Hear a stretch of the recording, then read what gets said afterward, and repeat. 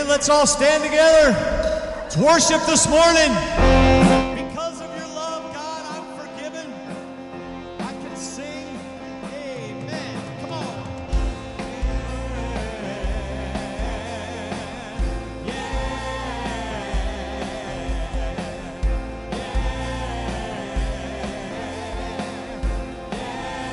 As we come into your presence. As we come into your presence, we remember every blessing that you poured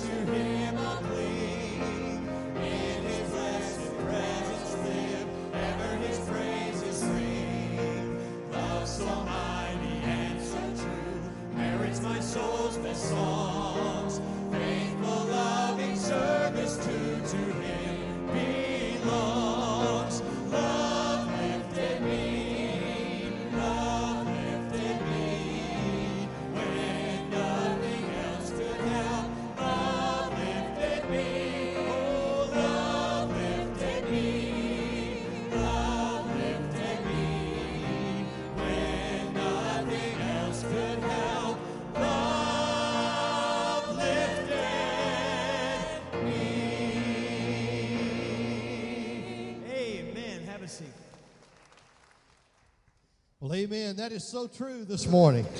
The love of Christ can lift your heart. And I hope that you've met him this morning. We're so glad that you're here. We want to say welcome to Lindsay Lane Baptist Church. It's a joy to have you with us today. And I want to say a special word of welcome to any of you that are our guests, especially our first-time guests. If you're visiting with us today, we would certainly appreciate it if you would take one of our Connect cards. You'll find those in the pew in front of you, just in the back of the pew. If you'll pick one of those up and fill that out and just let us know that you were here. We'd like to have a record of you being with us today. If you have a special prayer need, any of you that have a prayer request or anything that our staff could pray with you about, we would certainly be honored to do that. And you can just write that on that card. And if you'll drop it off out in the one of our foyers, out in the offering containers as you leave, we will be glad to pray for you tomorrow during our staff meeting. So, again, we're delighted to have you this morning. We want to say welcome. We love you here, and we hope that your spirit is lifted with the love of Christ because you're here this morning with us. I want to encourage you too this morning as we share a time of giving together, and our offering containers are out in the foyers, and so hopefully you've brought your tithes and your offerings this morning as a part of your worship experience, and we want to give.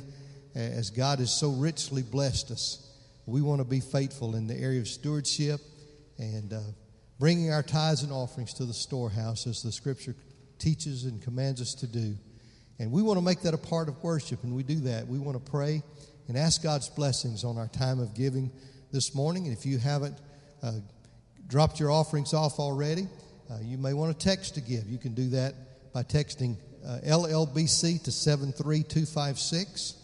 Or you can give online through our website at lindsaylane.org. But again, we hope and pray that God will honor and bless all that we bring to Him, and will glorify and magnify Him so that others can come to know the Lord Jesus Christ. So I want to pray over our offering this morning and our giving throughout this week and just ask God's blessings upon it. Let's pray together. Father God, thank you again for allowing us the privilege and the opportunity to come to your house to worship. Father, the truth of the song that we just sang, that love lifted us. It's a spirit of Christ's love in each and every one of us. It lifts our hearts. And Lord, as we come before you this morning to continue our time of worship, Father, we do that through our giving. And we pray that you would take the tithes and offerings that we bring, that they would honor you, that they would magnify the name of Jesus. And if they would work for the good of others so that they could come to know the Lord Jesus Christ. So God, bless our time of giving. Bless the offerings, multiply it and use it for your honor and glory. Continue now with us now as we worship together, as we continue to sing and lift up the name of Christ, as we hear your servant stand before us and bring the word. God, just have your will and your way in this place this morning, we pray. In Jesus' name, amen. Amen. Let's stand together as we sing about the power of Christ. There's nothing, absolutely nothing that our God cannot do. I hope you believe that this morning.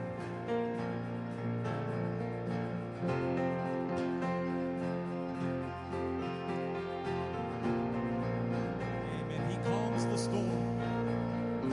Just one word, you calm the storm that surrounds me. Just one word, the darkness has to retreat. Just one touch, I feel the presence of heaven. Just one touch, my eyes were open to see. My heart can't help but believe. There's nothing that our God can't do. There's not a mountain that He can't move. Oh, praise the name that makes a way. There's nothing that our God can't do. Just one word, just one word. You heal what's broken inside me.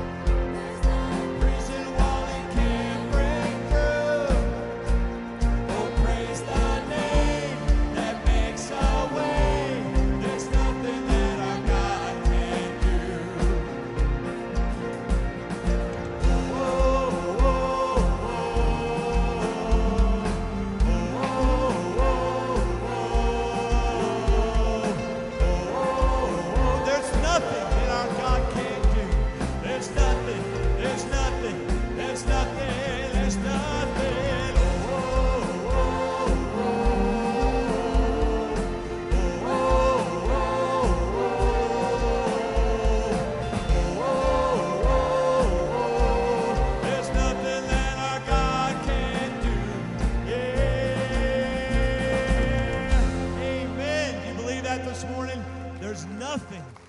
Amen. Nothing that our God can't do. I tell you what, I am so thankful that because of the death and resurrection of Jesus Christ, that one day I will rise when He calls my name. Amen.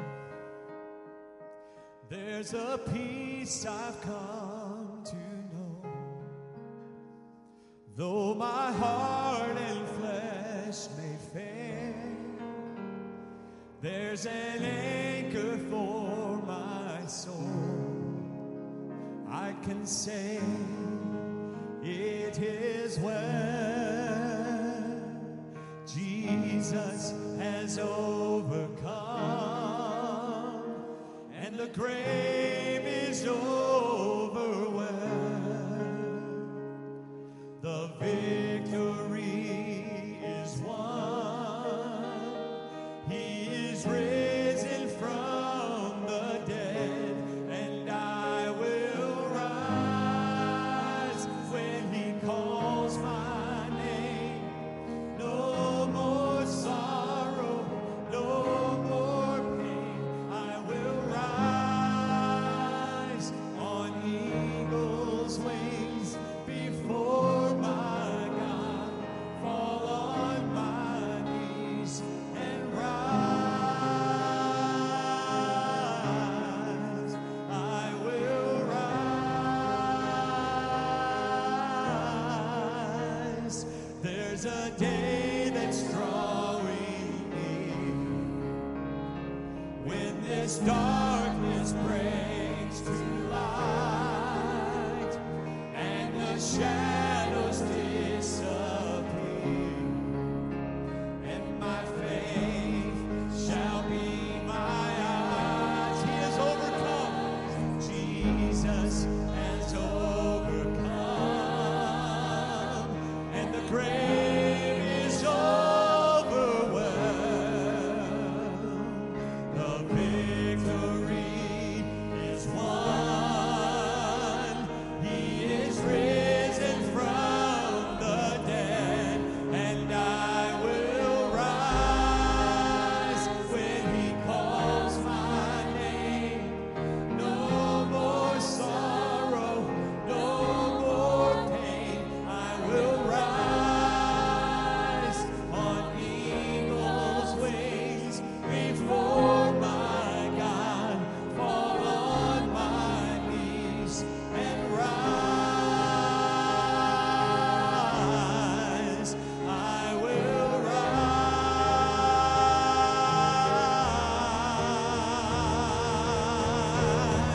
And I hear the voice of many angels sing, worthy is the Lamb. And I hear the cry of every longing heart, worthy is the Lamb. And I hear the voice of many angels sing, worthy is the Lamb. And I hear the cry of every longing heart, worthy is the Lamb. He is worthy. Sing it out. Worthy is the Lamb.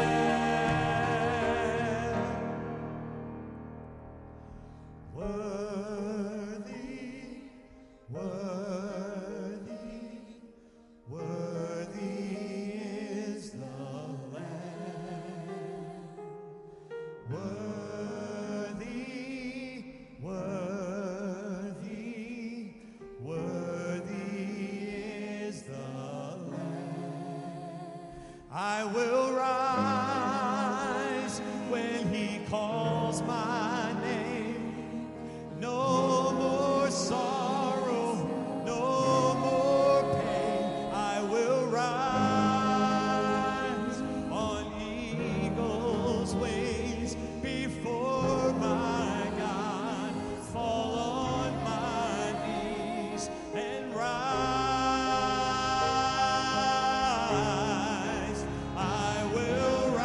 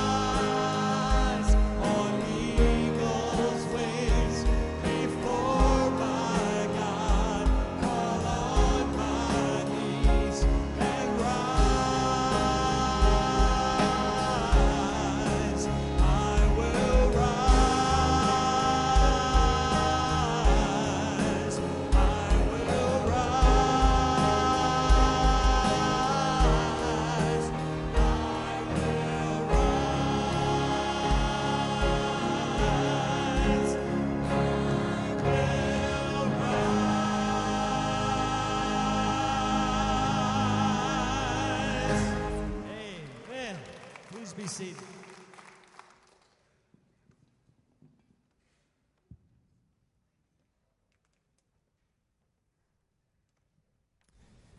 Good morning. If you have your Bibles, turn to Psalm chapter 1.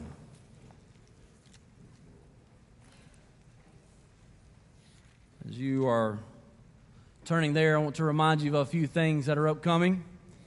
One, the first Sunday in October is our Give to Go missions offering. It's also our mission celebration. We hope to see you there and hope you are praying about what to contribute towards that offering that is so important as it funds our missions budget for the next year.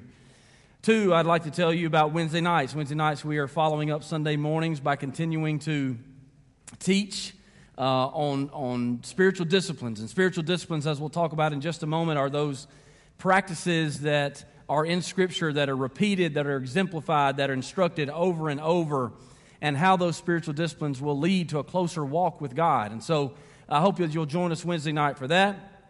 And then I also want to open our service with prayer as we are going to talk about reading our Bibles this morning. Amen? We're going to talk about reading our Bibles, reading them personally and not just corporately. Lord, we pray in the name of Jesus that you would speak to us. Spirit of God, would you preside over this time and guide us into all truth.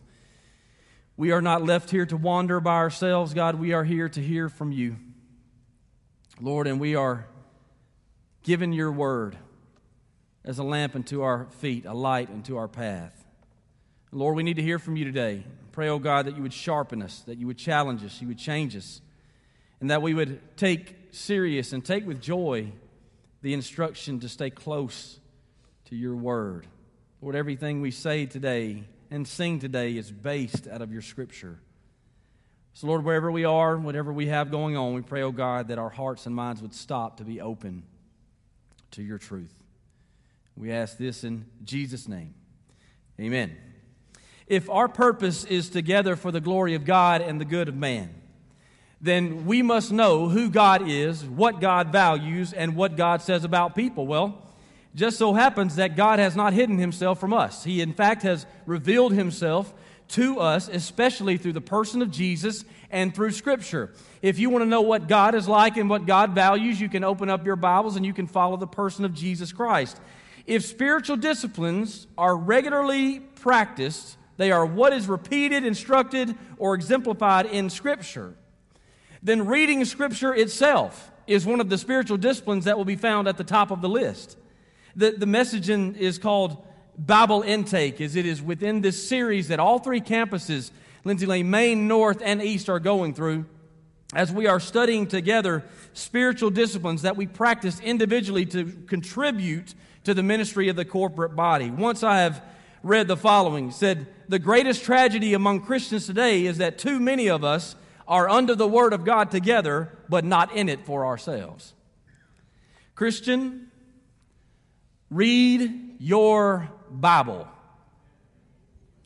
Read it together and read it by yourself so that you may mature and minister. Study to show yourself approved, an approved worker who can rightly divide the word of truth, the truth of God's Word. Read your Bible. And that's a message if you are 8 or if you are 80. If you are a child in here and you are saved by the grace of God through faith in Jesus Christ, start reading your Bible. If you hadn't started yet and you're 85 and you're getting close to going on in, pick up your Bible and read it. Read the Scriptures. I don't know what you've got going on, but everybody's got something going on. Prioritize time to hear from God in His Word so that you may mature and minister to people. The way that you can get started is first to trust God, that God did not create an algebra problem for you to figure out. And thank God Almighty He did not. But trust God that if you can read, you can study. And if God has put His Word in front of us, His revelation, His special revelation in front of us, the first place to start before we ever think about asking questions about how to and how do I put all this together, you trust that God made it in such a way that when you study it and the role of the Holy Spirit of God is to guide you into truth, when you open up and read it, you can understand it. That's the first place that you start. Most of the time we don't understand it because we don't want to understand it. We don't want to take the time to understand it. The truth is, if I'm being preachy, is that we can get a YouTube video and it'll break down how to tear apart a car engine and put it back together. And we'll study that. But the Bible's too hard. God has not made it to be so difficult that we cannot be taught it, so that we cannot learn God's truth and His revelation.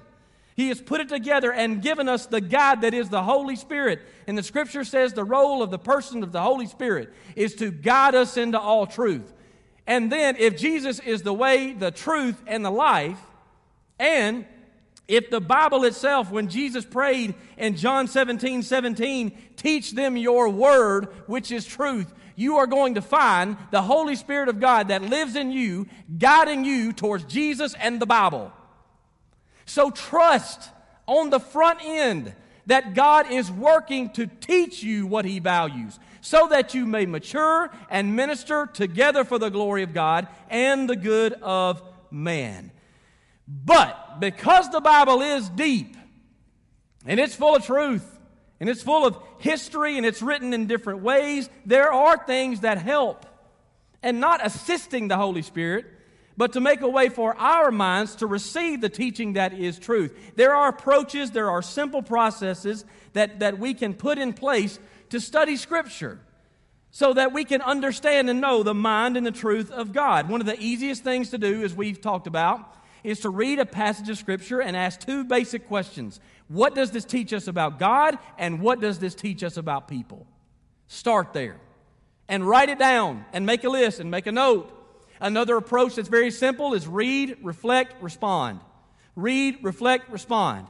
Read a passage, take it in and pray over it and ask God to make it plain to you, and then write down the application. But going even further than that, as we study Psalm 1 today together, and we are going to see that a delight in God's Word makes the difference, I'm going to give you 3 questions to ask every time you read the Bible that will help you, and these are not 3 that I've come up with. I can give you the source on it after if you'd like. But 3 questions that you can ask every time you read the Bible that will help you to understand what the Spirit of God is teaching you that is truth. So turn to Psalm chapter 1. We'll read this entire thing, which is 6 verses, and then we will ask these questions. And it's on my heart today to tell you, if you're a student, if you're a teenager in here today, you know when I really began to read the Word of God for myself and God really began to speak to me and grow me was when I was a teenager. So, again, we can make all these excuses about our time. We can make all these excuses about what we've got going on, that maybe we're too busy. Sit down and let God teach you, talk to you. Psalm chapter 1. Oh, the joys of those who do not follow the advice of the wicked, or stand around with sinners, or join in with mockers, but they delight in the law of the Lord, meditating on it day and night. They are like trees planted along riverbanks, bearing fruit each season. Their leaves never wither, and they prosper in all they do. But not the wicked. They are like worthless chaff scattered by the wind. They will be condemned at the time of judgment, and sinners will have no place among the godly. For the Lord watches over the path of the godly, but the path of the wicked leads to destruction. Lord Jesus, will you please make this so plain that we can pick it up and take it home with us and live it out this week? And Lord, that you would speak over and above what fills our mind that takes away from the truth of your word. God, we love you and we thank you for loving us and making a way for us to be right with you. Lord, would you stir the hearts of the church to value what you value. In Jesus' name, amen. 3 questions that will help you study the Bible. Number 1 is, what do I see? Number 2 is, what does it mean? Number 3 is, how does it work? Number 1, what do I see? What does it mean? Number 2, and number 3, how does it work? When we read Psalm chapter 1 and we ask the question, what do I see? This is a base question for studying the Scripture as a spiritual discipline. You are studying the facts of what is written. Take it a little bit further, you will study key words, words that add to the certainty of the Scripture. You will study the structure of how it is written. You will study the literary form, because not all of the Scripture is a narrative. Some of it's wisdom language and written in poetry. Some of them are letters written from one Christian leader to another, and all of that helps to understand what the point of God's Word is in context. When we see in Psalm 1, or what we see in Psalm 1 is comparison and contrast. And most of what we see is contrast. This is the Bible telling us that there are two different kinds of people going down two different kinds of paths and two different kinds of destinations. There are the godly and the ungodly, the godly and the wicked, the righteous and the unrighteous. This is the two people that God's Word is contrasting in Psalm chapter 1. And the Bible says that the godly are safe. The Bible says that the godly are rooted, they are positioned and fixed, and they will not be found wavering. The Bible teaches in Psalm 1 that the wicked are condemned, that the wicked are wavering back and forth, in and out. And the comparisons, if we're looking at comparison and contrast, the thing that is a comfort this morning in comparison is that all of these people are people, number one. The godly and ungodly are people, which means, number two, that they are eligible for redemption. That's the comparison. That Jesus died on the cross for the sins of those who would believe, and He died on the cross for those who would reject Him. They are eligible for redemption. There are these two people, those that would live for the Lord Jesus Christ because they know that He paid the price for them to make heaven, and those who would live for themselves, the godly and the ungodly. But in contrast, it's only the godly that are safe. And they are not safe because they've worked their way to heaven. They are safe because of the Lord. The wicked are condemned because of their own path. They make a way for themselves. And one thing that we see in the Scripture all the time is ourselves. That's one of the reasons, church, you need to read the Bible on your own. Teenagers are one of the reasons why you need to read it on your own. College student, senior adult, and everybody in between, because it shows us who we are. In the book of James, the Bible compares the Word of God to a mirror. And the mirror shows you. It shows you who you are. It tells the truth about who you are, what's out of place, what needs to be adjusted, what's out of shape. The mirror tells you what is true. It is there for the purpose of adjustments. In the book of James, it talks about you look in the mirror, you see yourself, and then you walk away unchanged. It would be like looking in the mirror, seeing that you have a black speck all in your teeth, smiling and going, and then walking away and not getting a toothbrush. You see, the Word of God is a mirror, and it's there so that we are reflecting not our image as it is, but the image of Christ and all of His holiness. You've seen these filters on social media. I don't know if you've seen these. Some of these filters on social media, basically, you apply it to your image, and it generates this computerized image that tries to take away all of your flaws. Like it cleans you up so much that you would post it and people are supposed to believe that that's the real you. Y'all listen to me. Image-altering features don't alter your security. You hear that? Image-altering features do not alter your security about yourself, your confidence about yourself. Listen, there's nothing wrong with self-care, but listen to me, there's nothing wrong with you. The way that God created you. When you study the Scripture, what you're going to find out is that you are fearfully and wonderfully made. That's the way that God created you. If other people don't like that and love that, then shake the dust off your feet and move on. Drop that zero and pick yourself up a hero, amen? I don't want my wife to have a filtered image. I want to look at my wife just as she is. She's beautiful. And I don't need any computer to tell me otherwise. And she doesn't need a computer to tell her otherwise. It's a filtered image. It's giving you this sense of false security that's not even real, but yet we apply it because we have these insecurities and we want to see ourselves in a better light, when the truth is we have the light of God's Word, the ultimate authority that God at the end of the day would say, I say you are this. Nobody tops what I say, not even the way that you feel. Trust what God says about you.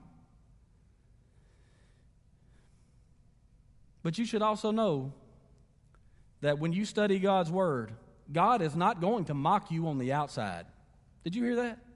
God's not going to write ugly comments about you on the outside, but He's going to tear you apart on the inside. He's going to let you know real quick who you are in your heart before Him. And that's not my opinion. That's what the Bible says about itself, that it cuts between soul and spirit. It cuts between joint and marrow, it exposes our innermost thoughts, what our real motives are. It exposes all of our desires, what we really want at the end of the day. And the Bible says nothing in all creation is hidden from God, nothing. The Bible says everything is naked and exposed before His eyes, and He is the one to whom we are accountable. It's God that we are accountable. His Word will tell you who you are, but it will not filter it, because He will also tell you who you are not. And we represent Him. We represent the standard of God. We represent the call to holiness that He has put in our life. This is why we have to read it for ourselves. Y'all listen to me. This is why we have to send it across cultures. This is why we give, to send out people and to send out literature and to send out scripture translation and to send out Bibles, so that other people may know the truth about God and themselves. That we are messed up, man. That's who we are. We have things that go on inside of our heart and mind that nobody knows about. We are so bent against God and so leaning towards ourselves. And that's so bad news. But when that Word of God speaks, it's going to tell you the good news.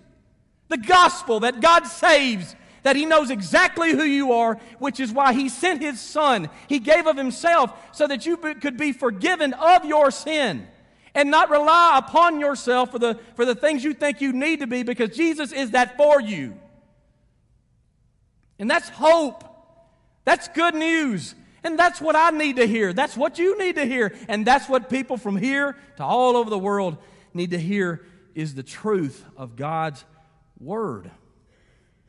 This is why we teach it, why we make disciples out of it. This is the mirror for all people. And together with His Spirit will reveal to us the real image, no filter, the real image. So as we read in Psalm 1, we see the contrast of the godly and ungodly. That's what we see when you ask the question, what do I see? Let me ask you a question.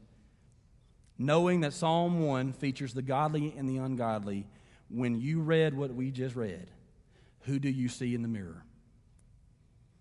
Who do you see in the mirror of Scripture? What does it show you about who you are? Because the thing is when you look in the mirror of Scripture and you see the godly and the ungodly, can I tell you what? Usually, I don't know about usually, but I would just say this. Oftentimes, the godly see themselves as the wicked, and the wicked see themselves as the godly. Because the godly know exactly who they are. They're only godly because God says so. They're only godly because of Jesus, because of what He did for them. The wicked will think that their way is right and nobody can tell them about anything else. That based on what they have concluded themselves, no matter what God even Himself says, I am on the right track. And when we think about the meaning of words, the wicked, y'all, when we read the word the wicked and even give it a synonym as the ungodly, we often think that that is a vile, cruel sinner that does things that we never do. No, it's basically just those that will go their own way. We just call it the wicked, and all of a sudden we're like, ew, that sounds worse than what I am. No, that's exactly what we all are apart from God. Wicked. So when you look at yourself in the mirror, what do you see? The second question to ask when you study Scripture is, what does it mean? And what does it mean? Y'all listen to this. When you study the Bible and ask the question, what does it mean? What does it mean is always found in the text. It's always found in Scripture. Either behind it or in front of it or right directly in it. And what I'm driving at is that the ultimate meaning is not up to you, it's up to God. Therefore, whatever you feel that day, and you have to be careful of this when we post every single scripture that we read, and I'm not speaking to anybody specifically. I don't look at it that close, I promise you. But whatever we feel, if we are going to the Word to match whatever we feel, you got to be careful with that. Because the meaning of God's Word is whatever God says it is, not how you feel that day. Keep in mind that God has put this all together as a grand story of Scripture that is leading to the redemption of man through Jesus Christ and the glory of God, who is our Creator, Savior, and Sustainer. That is the big picture. So how does what you are reading fit in with the grand story of Scripture? That's how you ask and answer, what does it mean? Now, when you read Psalm chapter 1, you may determine that dedicating yourself to the law of God, if you just read verse 2 alone. If you read verse 2 and it says, "But they delight in the law of the Lord, meditating on it day and night." So, if you read verse 2 out of context and think about how you feel and what this says, and you ask the question, what does it mean, and don't read anything else, you may say to yourself, what this means is, if I will delight myself in the Word, and I will think about it all day long and all night long, I'll be rescued. I'll be saved. Well, that's not what it means. You don't delight yourself in God's instructions and think about it all the time to be saved. You do that because you are. See, there's a difference there, and you have to know the whole story of Scripture in order to know that, and read it in context, and ask and answer the question of what does it mean, and you can do that. Y'all, sometimes I think, I'm serious, sometimes I think people think what I do is I have this miraculous mind that I will open up the Bible once and the light will shine off the pages. We have to study, don't we? We have to study the Word of God. We have to dig in just like you have to dig in. We have to ask the questions, what does it mean? And we have to go in and look at the grand story of Scripture. Did you know that the people of Israel could not live up to the law? They never could, nor could their kings. The Pharisees, who often kept the law to the strictest of adherence, their hearts were wrong most all the time. Delighting in the law of the Lord does not mean reading to be rescued.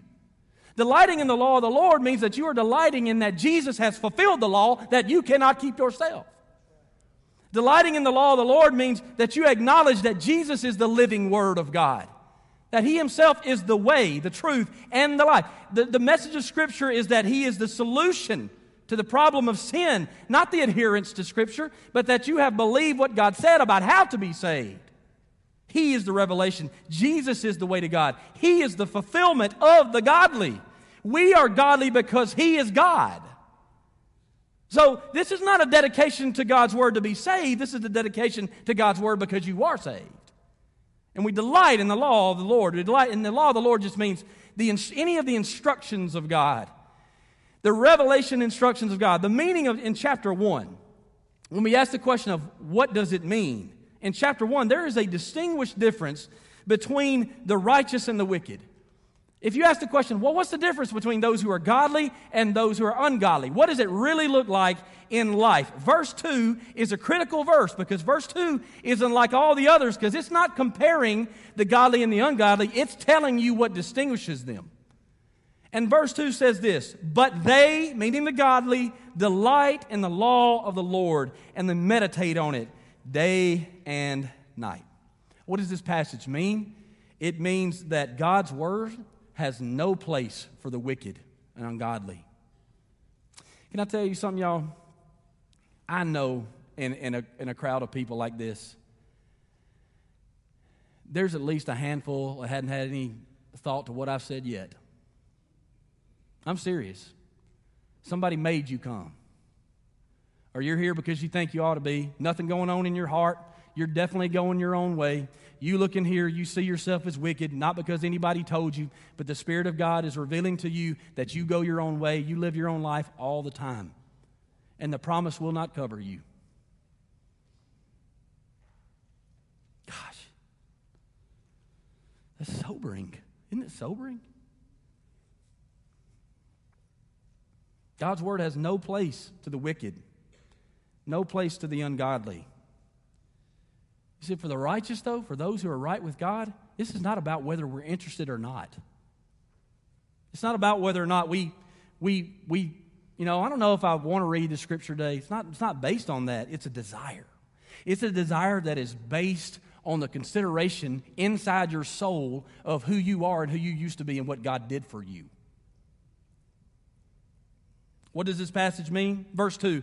Verse 2 says, "They delight in the law of the Lord." They delight. Think about that. I don't know if many conversations that I've ever had with anybody I've used the word delight. When I think about the word delight, I think to myself two things. Number one, I don't know that I ever use this word in conversation, as it is very descriptive about something that we favor. And number two, I think about Cream Delight. I think about the ice cream parlor. And by the response, you think about that too. That's what you do. And for those of you that are out of town, or are from out of town, and you've not lived here a minute, or you've not lived here long at all, Cream Delight is an ice cream parlor that has been around since the Civil War, I think. I mean, it's... if you go there in the summertime, you'll see lines of people that are going to get, as my grandmother called them, cones of cream. She didn't call them ice cream cones. One of my favorite summertime memories as a kid was when my family would drive up to the local softball field here in town, and at that time there was only one, and we called it the Wavaho. And the reason we call it the Wavaho is because it was behind the Wavaho gas station. So I have no idea what that field is called. We've always called it the Wavaho. And we used to love to go up there during the week, and we would watch my dad play slow pitch softball, church league softball. And that was fun, but the most fun part for my sister and me was really and truly not going to the softball games. It was what we thought might happen after the softball games, which is to drive from the Wavaho to Cream Delight. We thought to ourselves, all the way over, I sure hope, because we were asking, can we go to Cream Delight? Can we go get ice cream after? And one of my most favorite summertime memory is like tailgate of the truck. It's hot and we're eating ice cream and got dirt and stuff all over uniforms. Just kids and families hanging out. Man, it was just Americana, man. It was great. And I remember being there and going to there, and we would think about it before we actually went to the game, during the game, and after the game. You could almost taste it before you got there. But y'all, not every time did we go there. Not every single time Dad played softball did we always go to Cream Delight. In fact, sometimes we were told no, and we didn't go. Listen to the connection that I'm making. To delight is to desire something valuable to the point that you want it, you'll get it, and you'll be glad you did, and you'll be disappointed if you didn't. So think about what the Word of God is saying. But they delight in the law of the Lord. They want it, and they'll get it, and they'll be disappointed if they don't. You know, the truth is, I really believe this. I believe if you're a Christian for real, I really believe the Spirit of God draws us to the Word of God. And I believe we'll want it. And when we want it, we'll get it. And when we get it, we'll be glad we did. And even if we don't, we know we ought to have. And even if we don't, we'll regret not getting it. But y'all, don't unconnect or disconnect your spiritual wires to the point of where you've gone without the Word long enough, you think you can drive this thing by yourself. Don't get to the point where you've disconnected your desire that God is always working within us to study the truth, the Word of life, the very thing that we need the most. The very thing that we need to hear in all of our wanderings and all of our fears and all of our decisions, what God would drive us to is the Word. And we avoid it. I truly believe if we are in Christ, we will at least have the desire to be in His Word. Christian, read your Bible. Pick up your Bible and begin to read it. And ask questions like, what does it mean? There's a Spirit of God pull towards the truth. And then it says, meditating on it day and night. You know, meditating is not a word you have to leave out of Christianity. You can say the word meditation in Christianity. The reason why we don't is because we often think of meditation as some sort of Eastern practice that's relative to clearing the mind and dumping everything out of our head. And there's no judgment here. You're not going to get that when you read the Word of God, I'm going to tell you right now. Because when you meditate on the Word of God, it's not about clearing your mind, it's about filling your mind. And when you fill your mind with the Word of God, sometimes there's going to be judgment there. And thank God for that. Whom the Lord loves, He disciplines. Kids, when your parents get on to you, we need to be more afraid of when they don't. They discipline because they love. The Word of God picks us apart because we are drawn to the Savior who is holy, and we are to represent Him in everything that we do. Meditating is not us-centered. It is God-centered. And just as we've heard and read otherwise before, when we read the Scriptures, we don't really read the Scriptures read us. Joshua said in Joshua chapter 1, verse 8, "Study this book of instruction continually and meditate on it day and night so that you'll be sure to obey everything written in it. Only then will you prosper and succeed in all you do." There's like this pondering, this consideration of God's Word all the time. And as you read it over time, you really will begin to ponder it every time. The last question to ask is, how does it work? How does it work? This is the application part. This is the how does it work for me? This is how does it work for others? In Psalm chapter 1, how do we grow to this place where we are consistently and joyfully following Jesus and not the world? How do we get to this place where we are rooted and fruitful and spiritually successful, where our lives would be considered godly? When people think of us, they would think of godliness. It works when we see everything through the lens of Scripture. That's how it works. What do I see? What does it mean? How does it work? It works when we see everything through the lens of Scripture. When we delight upon the law of the Lord and meditate on it for every area of our lives. Every area. And by everything, if you look at what's covered in verse 1 through verse 6, what you're going to find are three things. You're going to find relationship to start with. Think about what verse 1 says. "Oh, the joy of those who don't follow the advice of the wicked or stand around with sinners or join in with mockers." If you are thinking to yourself, because not everybody in here is already in a relationship. Like you've not clicked the thing on Facebook that says in a relationship and status is complicated, whatever, I don't know. I can't even speak the social media language sometimes. But not everybody in here is in the same context. Not everybody in here is married and kids. There's a lot of people in here that are single and they are open to a relationship. There's a lot of young folks. There's a lot of college kids, and there's people that are in different work environments. And they're around different kinds of people that they have relationships with. There are people in here that have difficult family relationships. And so what we see in the Scripture here is how to see these relationships through the lens of Scripture, because God's Word teaches us that. The joy of those who don't follow the advice of the wicked or stand around with sinners or join in with mockers. If you don't do it, you'll have joy. You'll have happiness and satisfaction that you did what God told you to do. If you do join in with those things or stand around with those things or join in with mocking, you'll be not glad that you didn't do it or that you did do those things with these folks. See, we read it together and figured that out all together. Now, be careful to read this, though, in the context of all Scripture, because when you read verse 1, you'll be going on Christian cruises and nothing else. You'll be separating yourself from the world so much that you won't be around lost people. Y'all tell me something. How are lost people supposed to get saved if we're not around lost people? I need more amens from that. You can separate yourself so much to the point of you forgot what it was like to be lost yourself. How are we supposed to reach a community, a generation, a world around us if everybody we hang out with all the time is saved? So, no, it doesn't mean that you are separating yourself from all people. It's a call not to go their way. Read that in the Scripture. It's a call not to stand around with them. It's a call to not follow their advice. It's a call to not join in with them. It's not a call to separate. It's a call to influence. You delight yourself in the law of the Lord. You meditate on it day and night. All of a sudden, you start standing around these folks, and there's light in the room. There's salt in the room. You're seasoning. It's making a difference. People are asking you questions. They're thinking you weird. To God be the glory. Salt goes out of the shaker onto something that needs it. How will we reach people if we're trying our best to avoid people? Again, this is not a call to separate. It's a call to not go their way. To not go the way of those who do not fear God, who never factor God in, who follow the lead of themselves or the world. If you're impressionable, if you're not influential, if you're still growing, you need to watch who you hang out with. You know, I've heard it said before, you show me your friends, I'll show you your future.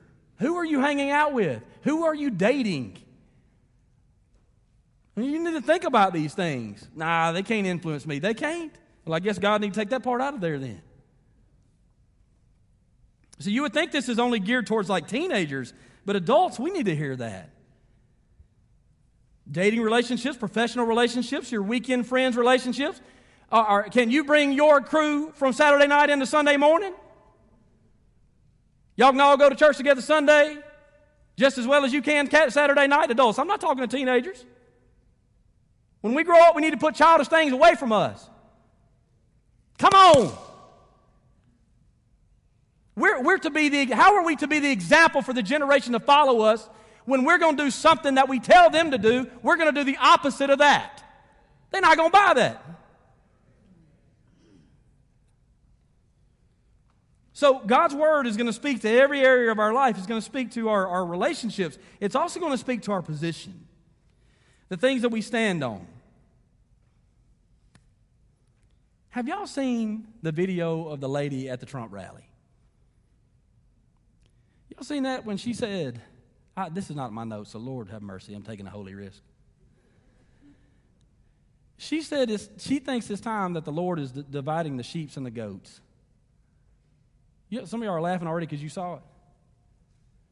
The guy asking her the question said, which one are you? She said, well, I'm a goat because I'm not a sheep following somebody else's direction. So you a goat. Because if you read your Bible, that's not the side you want to be on. Y'all, it's hilarious. It's dangerous. The circle I run in, I was thinking to myself, if I'm her pastor, she's getting a call from me real quick. Come on in and let's talk about this discipleship thing. Our positioning. We'll just take the Word of God and just affirm our position. We don't even know what it means. Y'all, I'm sorry. I'm just a little fired up on this part. They are like trees planted along the riverbank. The contrast. And see, some of us, all we heard then was Trump rally. That's all we heard. They are like trees planted along the riverbank. The contrast is they are like worthless chaff scattered by the wind. God's Word will tell you what to think in all circumstances, y'all. Whatever circumstance, situation you find yourself in, and we all got them, God's Word will tell you how to think and what position to take within that situation. And when you have that, it's a peace. And there's a production. That's what the Word says. They're planted like trees along the riverbank, bearing fruit each season. Their leaves never wither, and they prosper in all they do. Christians often produce fruit of ministry in seasons of suffering. Like we've all benefited to watch somebody faithfully go through a chapter in their life. If we're being honest, we're glad we're not in it. But they showed us how to do it. And so this is, when we're rooted in God's Word, it's because trees planted along the riverbank are deeply rooted. When they're deeply rooted, they have a source supply. They are always fruitful. In contrast, the ungodly, the chaff, the husks, they're not fruitful. They're not fruit. And they're worthless coverings that are thrown away, cast aside, dried out, blown around whichever way the wind blows. This past week, my son and I were riding in the truck together. You know, sometimes it's good to have intentional conversations when you're riding in the truck, right? Good time to pray in the truck with your eyes open.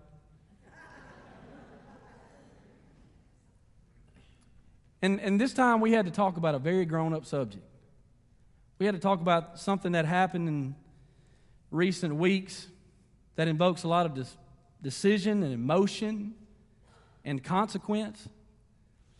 And y'all, some of the things that we face in life are very difficult to understand. But even within that conversation, my teaching in response to my son was not, I don't know. And the reason for that, and I'm telling you this not in vanity but with sincerity, the reason for that is because my worldview is not tossed around like blades of grass after I've just cut the grass. You ever watch blades of grass after you've cut the grass and the wind blows through? It just blows them every which way. No. For those who delight themselves in the law of the Lord and meditate on it day and night and are in Christ, we will stand solid because we are rooted like a tree planted by the rivers of water. And not only will we stand, we'll be prosperous, spiritually prosperous. We'll help others to stand the same way. It's fixed upon the truth of God's Word. So the world sees that fixed in that position. And not only does it help us in relationships and in our positioning, but it also assures us of promise. This is the hope that we expect in verse 6 as we close. And the Bible says in verse 6, "For the Lord watches over the path of the godly, but the path of the wicked leads to destruction."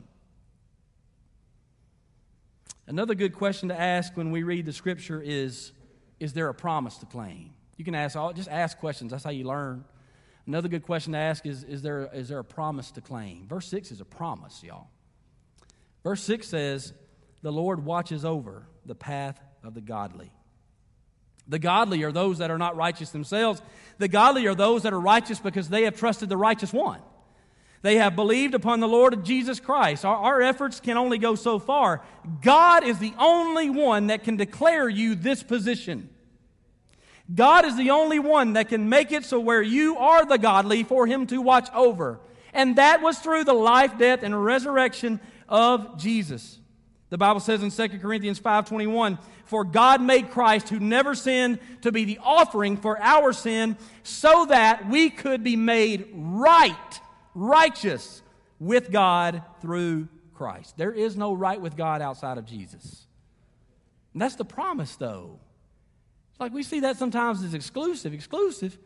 The gospel is the most inclusive thing that there is. You just got to be saved on God's terms. Well, what are those terms? How about you're a sinner and He gave His Son to die for you? You okay with that?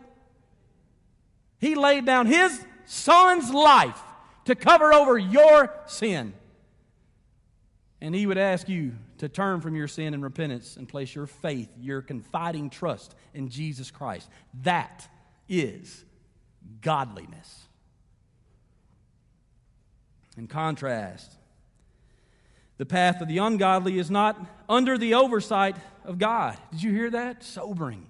The path of the ungodly is not under the oversight of God. There's not that covenant covering when we are apart from God and remaining within ourselves in our sin. I noticed when studying this that the path, y'all, I love this. The path of the ungodly features a destination. Did you see that? The path of the wicked leads to destruction, but the path of the godly doesn't feature a destination. It doesn't say heaven. Do you know why that is? Because it doesn't matter where you go. God is with you. What a promise. When you are in Christ, it doesn't matter where you go. God is with you. When you are in His presence, everything is well. As you walk through the valley of the shadow of death, you shall fear no evil. For thy rod and thy staff, they comfort you because God is over you. God is with you. If you are the godly and you have trusted in Jesus Christ, you have turned from your sin and turned to God, you have the promise of His oversight forever. And one pastor said it better than I did. He said, "A dungeon with Christ is a throne. A throne without Christ is a hell." Man, that's so good. What do you see? What does it mean? How does it work? There is a contrast between those who revere God and those who live for themselves. What does it mean? It means that the lifestyle difference between the two is how each appreciate or ignore the Word of God. The third question was, how does it work? It works when we see everything through the lens of Scripture. If you find yourself, when you look in the mirror of God's Word and you think, I'm on the ungodly side and I know it, I'm just being honest, this is what the Bible says in Isaiah 55:7. "Let the wicked change their ways and banish the very thought of doing wrong. Let them turn to the Lord that He may have mercy on them. Yes, turn to our God, for He will forgive generously." That is good news. Amen? Let's stand to our feet.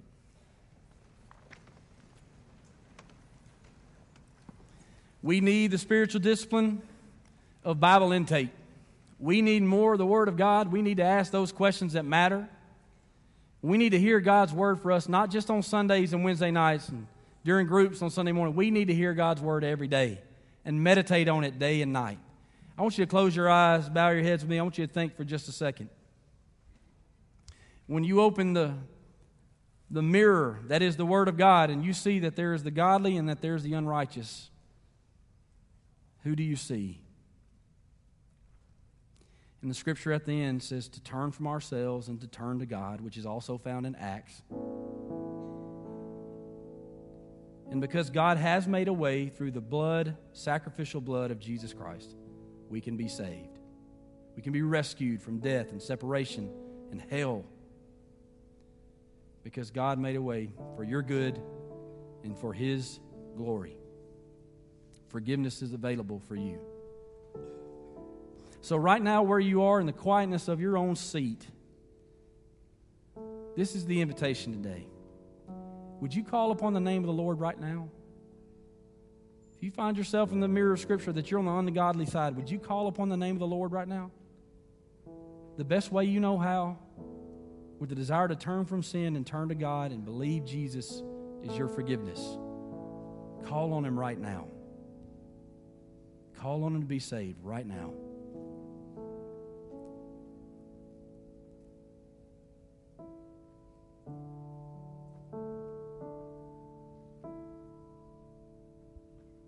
And if you have, just let us know. Please, we give an invitation. Walk this aisle. Walk this aisle, catch a pastor up here. Be done with yourself and make that first firm step and come up here and talk to us. But you also may want to catch us at the doors on the way out and tell us, I made a decision today. I called on the Lord to be saved today. That's all you got to say. We'll take it from there. But y'all, if we are on the godly side, we must yield to the Spirit's draw for the Word. I know I need more of God's Word in my life, and I know we all do. Lord, as we think about the next steps today that you're working up within our heart, if we need to join the church so we can study the Word of God together, if we need to be baptized because it's found in the Scripture that we need to be baptized for obedience' sake, or Lord, if we just need to repent from where we are and to turn to you, I pray in the name of Jesus that your Spirit would have His way in all of us. Lord, thank you so much for your grace. Thank you for your forgiveness. Thank you, Lord, for when we don't feel that we are worth it, you say we are. God, we love you. And pray, oh God, that you would grow us and mature us so that we may minister in your name. In Jesus' name, amen. This altar is open for you. Seated above, enthroned in the Father's love, destined to die, poured out for all mankind. God's only Son, perfect and spotless one. And He never sinned, but suffered as if He did. All authority, every victory is yours.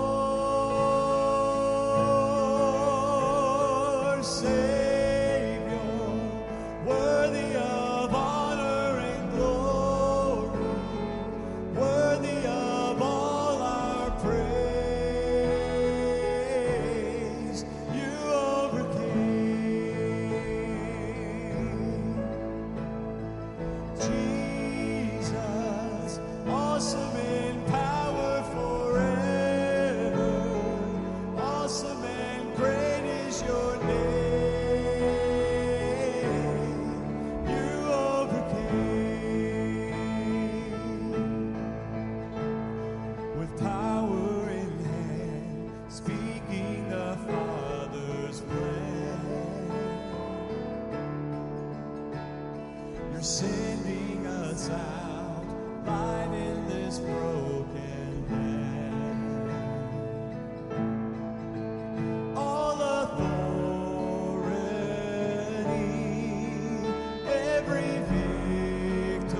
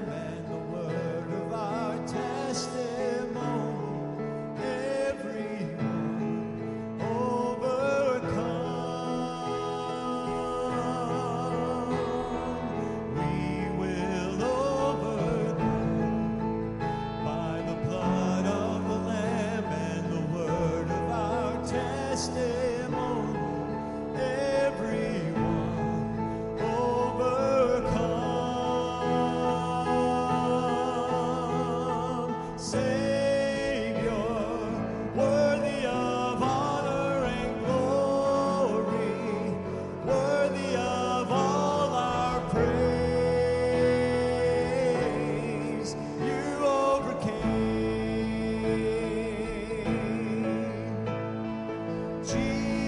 Jesus, awesome in power forever, awesome and great is your name.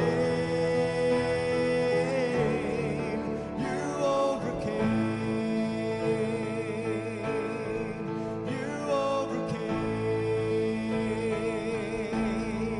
You overcame. You overcame. You overcame.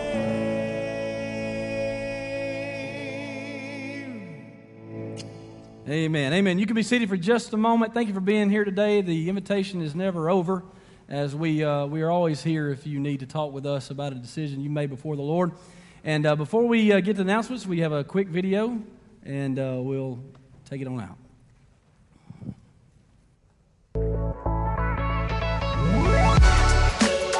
Hi, I'm Abby Broadway. And I'm Suzanne Johnson. We just went on a medical mission trip in August 2021 to the City of Refuge in Brazilal Village, Comitán, Guatemala. I chose to go on this mission trip because there was a need and I wanted to help in any way I could. In 2014, I joined the medical team from Lindsay Lane in the hopes of bringing love and compassion to a needy people group using the talents that God had given me. I really enjoyed going on the mission trip, and it taught me to step outside of myself and see people through Jesus' eyes. It's my chance to be the hands and feet of Jesus in a different way. I was impacted the most during our trip by the extent of how different their way of living was compared to ours. I was impacted by the lack of proper diet for the children. Every year I come home with the face of a child burned into my memory, and knowing in my heart that he or she most likely won't be alive when I go back the next year. I think it's important to give to missions because we have access to a huge amount of resources that some countries don't have access to. We're commanded to go and tell the good news. That good news can be shared in a number of different ways, whether it's preaching, teaching, providing medical care, or playing sports. I'll continue to support missions and would love to go back one day. I will absolutely continue to support missions. My talents are geared toward medical missions, but I encourage everyone to find their own passion and go to work being the hands and feet of Christ or giving so that others can go. I'm Abby Broadway. And I'm Suzanne Johnson, and we will give to go. Thank you, ladies. I don't know if you guys have heard or not, but coming up on October the 3rd will be our Missions Give to Go offering, and that will go to support all of our mission efforts through the year. So please mark that on your calendar. Also coming up in a couple of weeks, we have another big Lindsay Lane Together event. We'll be at Lyons Family Farms, and that will be on October the 17th, and those tickets will be going on sale in a couple of weeks. So be looking for that. This Wednesday night, we'll be back in here going a little more in-depth with our sermon series, Rhythms, and so be here this Wednesday night at 6:30. Children's ministry, student ministry will be doing their normal activities at 6:30, and also don't forget about those Talladega tickets. If you're interested, you can scan that QR code on the back of your bulletin, and we're going to have a great day of fellowship there as well. Don't forget, if you filled out that Connect card or have any prayer requests that you put on there, drop those in the gray box on your way out. And lastly, I know many of you are wondering, Cream Delight does not close till 9 p.m., and so you've got plenty of time to get there. But let's pray. Father God, we thank you again for your grace and mercy, and we thank you that we could be in your house today, Father. And as we leave this place today, Lord, we pray that we will delight in you. We will delight in your word and studying your word. And God, just use us as you see fit out in our communities and neighborhoods, Father. And we love you, and we just praise you and honor you today. And we pray these things in Jesus' name. Amen.